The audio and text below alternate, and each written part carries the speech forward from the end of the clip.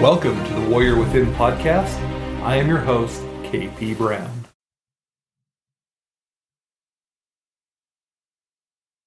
Hello, and welcome to the Warrior Within podcast. I haven't been here for a few weeks. I've been kind of swamped with business and with a lot of the other projects that I've been doing. I will give you a little bit of an update on how I've been doing on my personal goals. It's kind of interesting. I have found that I'm getting a little bit more consistent in my workouts, and that is doing really good. I'm ready to add the next level onto that so that I can start working on some additional stuff. My runs have been getting better, even though over the weekend I went out and did a run with the Addict to Athlete group for their yearly Break the Cycle relay, where it's done as a fundraiser to help the new athletes coming onto the team, the ones just coming out of recovery and rehab that we can get.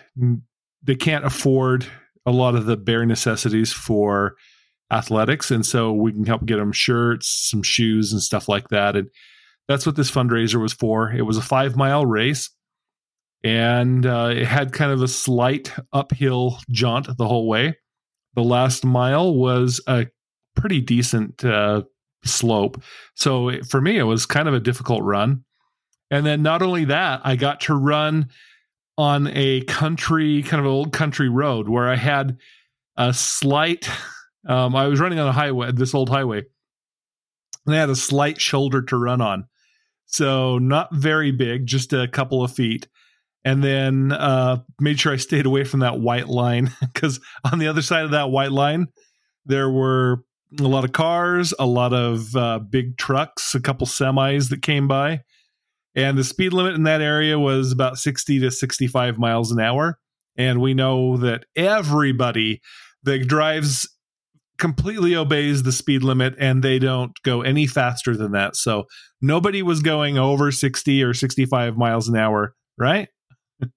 Kind of a little tough run there, but I made it through. It was still fun. And then it was fun watching all the teammates go through and complete that run throughout the day. Very, very, very nice there.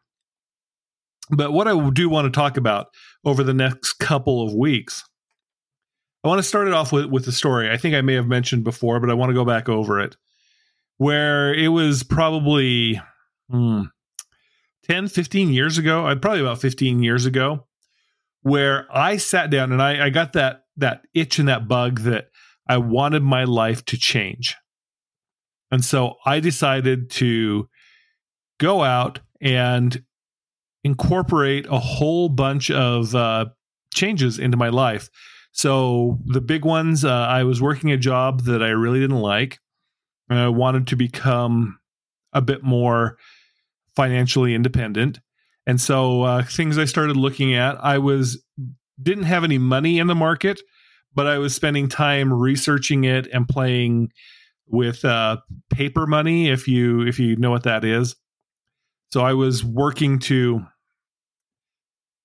it's like where you play, but you're not playing with real money.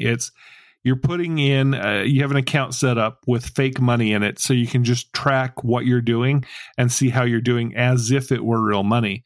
Now, there's not the emotion involved if you have real money on there, but it is a good way to get in and go through the mechanics of doing everything without actually putting money down. So I was doing that and learning that. I also wanted to I wanted to get into real estate. Now, real estate is actually a pretty tough market around here because everybody does real estate, which you can do if you get in and dig your way in. You can make a name for yourself, but I had never done it. I didn't know anything about it. And I bought a house and I was going to flip it. And so I was in the middle of that. And I also decided that I wanted to get in shape. Hey, all the time. And during that time, I actually lost, trying to think, it was probably about 80 pounds again at that time, making the second time in my life that I have lost 50 to 80 pounds. And I was able to get that down roughly into the area that I wanted to target weight wise. I did well. I kept it off for several years. But the problem is I decided to make all of these changes all at once. And so I was doing an upheaval of my whole life all at one time. And then while I was doing that, I lost my job. And losing my job, I had done it before, but I had never had this much stuff up in the air. And so it started a chain reaction of, okay, when I made all these changes, and then the job went away, which means the income fell off, which means that for my remodeling of the house and all that stuff, the income that I was putting into that to be able to flip it kind of fell away. And so that started to spiral out, and I didn't have the money to redo what I needed to with it, and I had to get out. I didn't know what I was doing, so I didn't really make a great purchase in the as I started.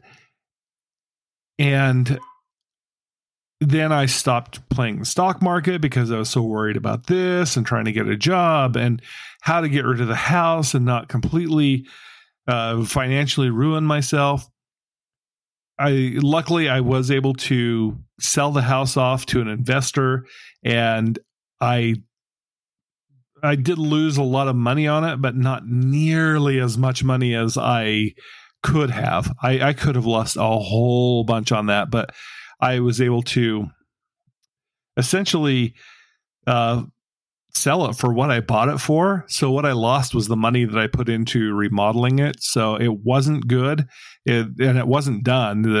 Mostly we had just done a lot of ripping stuff out and a little bit of touch-up work on it. But I lost that money. I lost the job, and then I was finally able to get a job. And while I was in that job and working through, I slowly over the next couple of years, as I was rebuilding myself, the health part started to fall off, and I started to gain the weight back too. And I got out of shape. And I look back on that and I think, okay, what went wrong through all of that? And a lot of it has to do with, I think I tried to make too many changes at once. I mean, there's lots and lots of different problems that happened.